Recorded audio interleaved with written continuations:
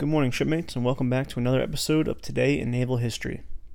1823, Samuel Southard becomes the 7th Secretary of the Navy, serving until March 3rd, 1829. During his tenure, he enlarges the Navy, improves administration, purchases land for the first naval hospitals, begins construction of the first naval dry docks, undertakes surveying U.S. coastal waters, and promotes exploration in the Pacific Ocean. 1854. Mare Island, California becomes the first permanent U.S. naval installation on the West Coast, with Commander David Farragut as its first base commander. 1922. Commander Halsey Powell, on board USS Edsall DD-219, becomes the senior officer directing the evacuation of 250,000 Greek refugees from Turkey after war between Greece and Turkey breaks out.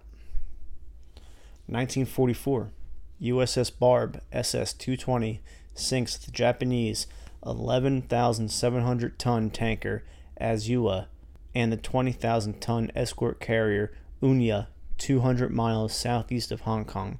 Additionally, while off Yokosuka, Japan, USS Sea Devil SS-400 sinks the Japanese submarine I-364. 1947, the National Security Act becomes effective after the bill being signed by President Harry S. Truman. The act realigns and reorganizes the U.S. Armed Forces, foreign policy, and intelligence community in the aftermath of World War II. The act merges the Department of War and the Department of the Navy into the National Military Establishment, headed by the Secretary of Defense, Admiral James Forrestal. 1958, USS Grayback SSG-574 fires the first operational launch of the Regulus II surface-to-surface guided missile while off the coast of California.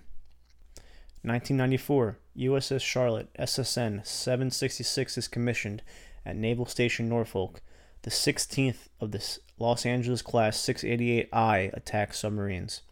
The boat is the 4th Navy ship to be named for the North Carolina city. That does it for today's episode. I hope you have a good day, shipmates. We'll see you tomorrow.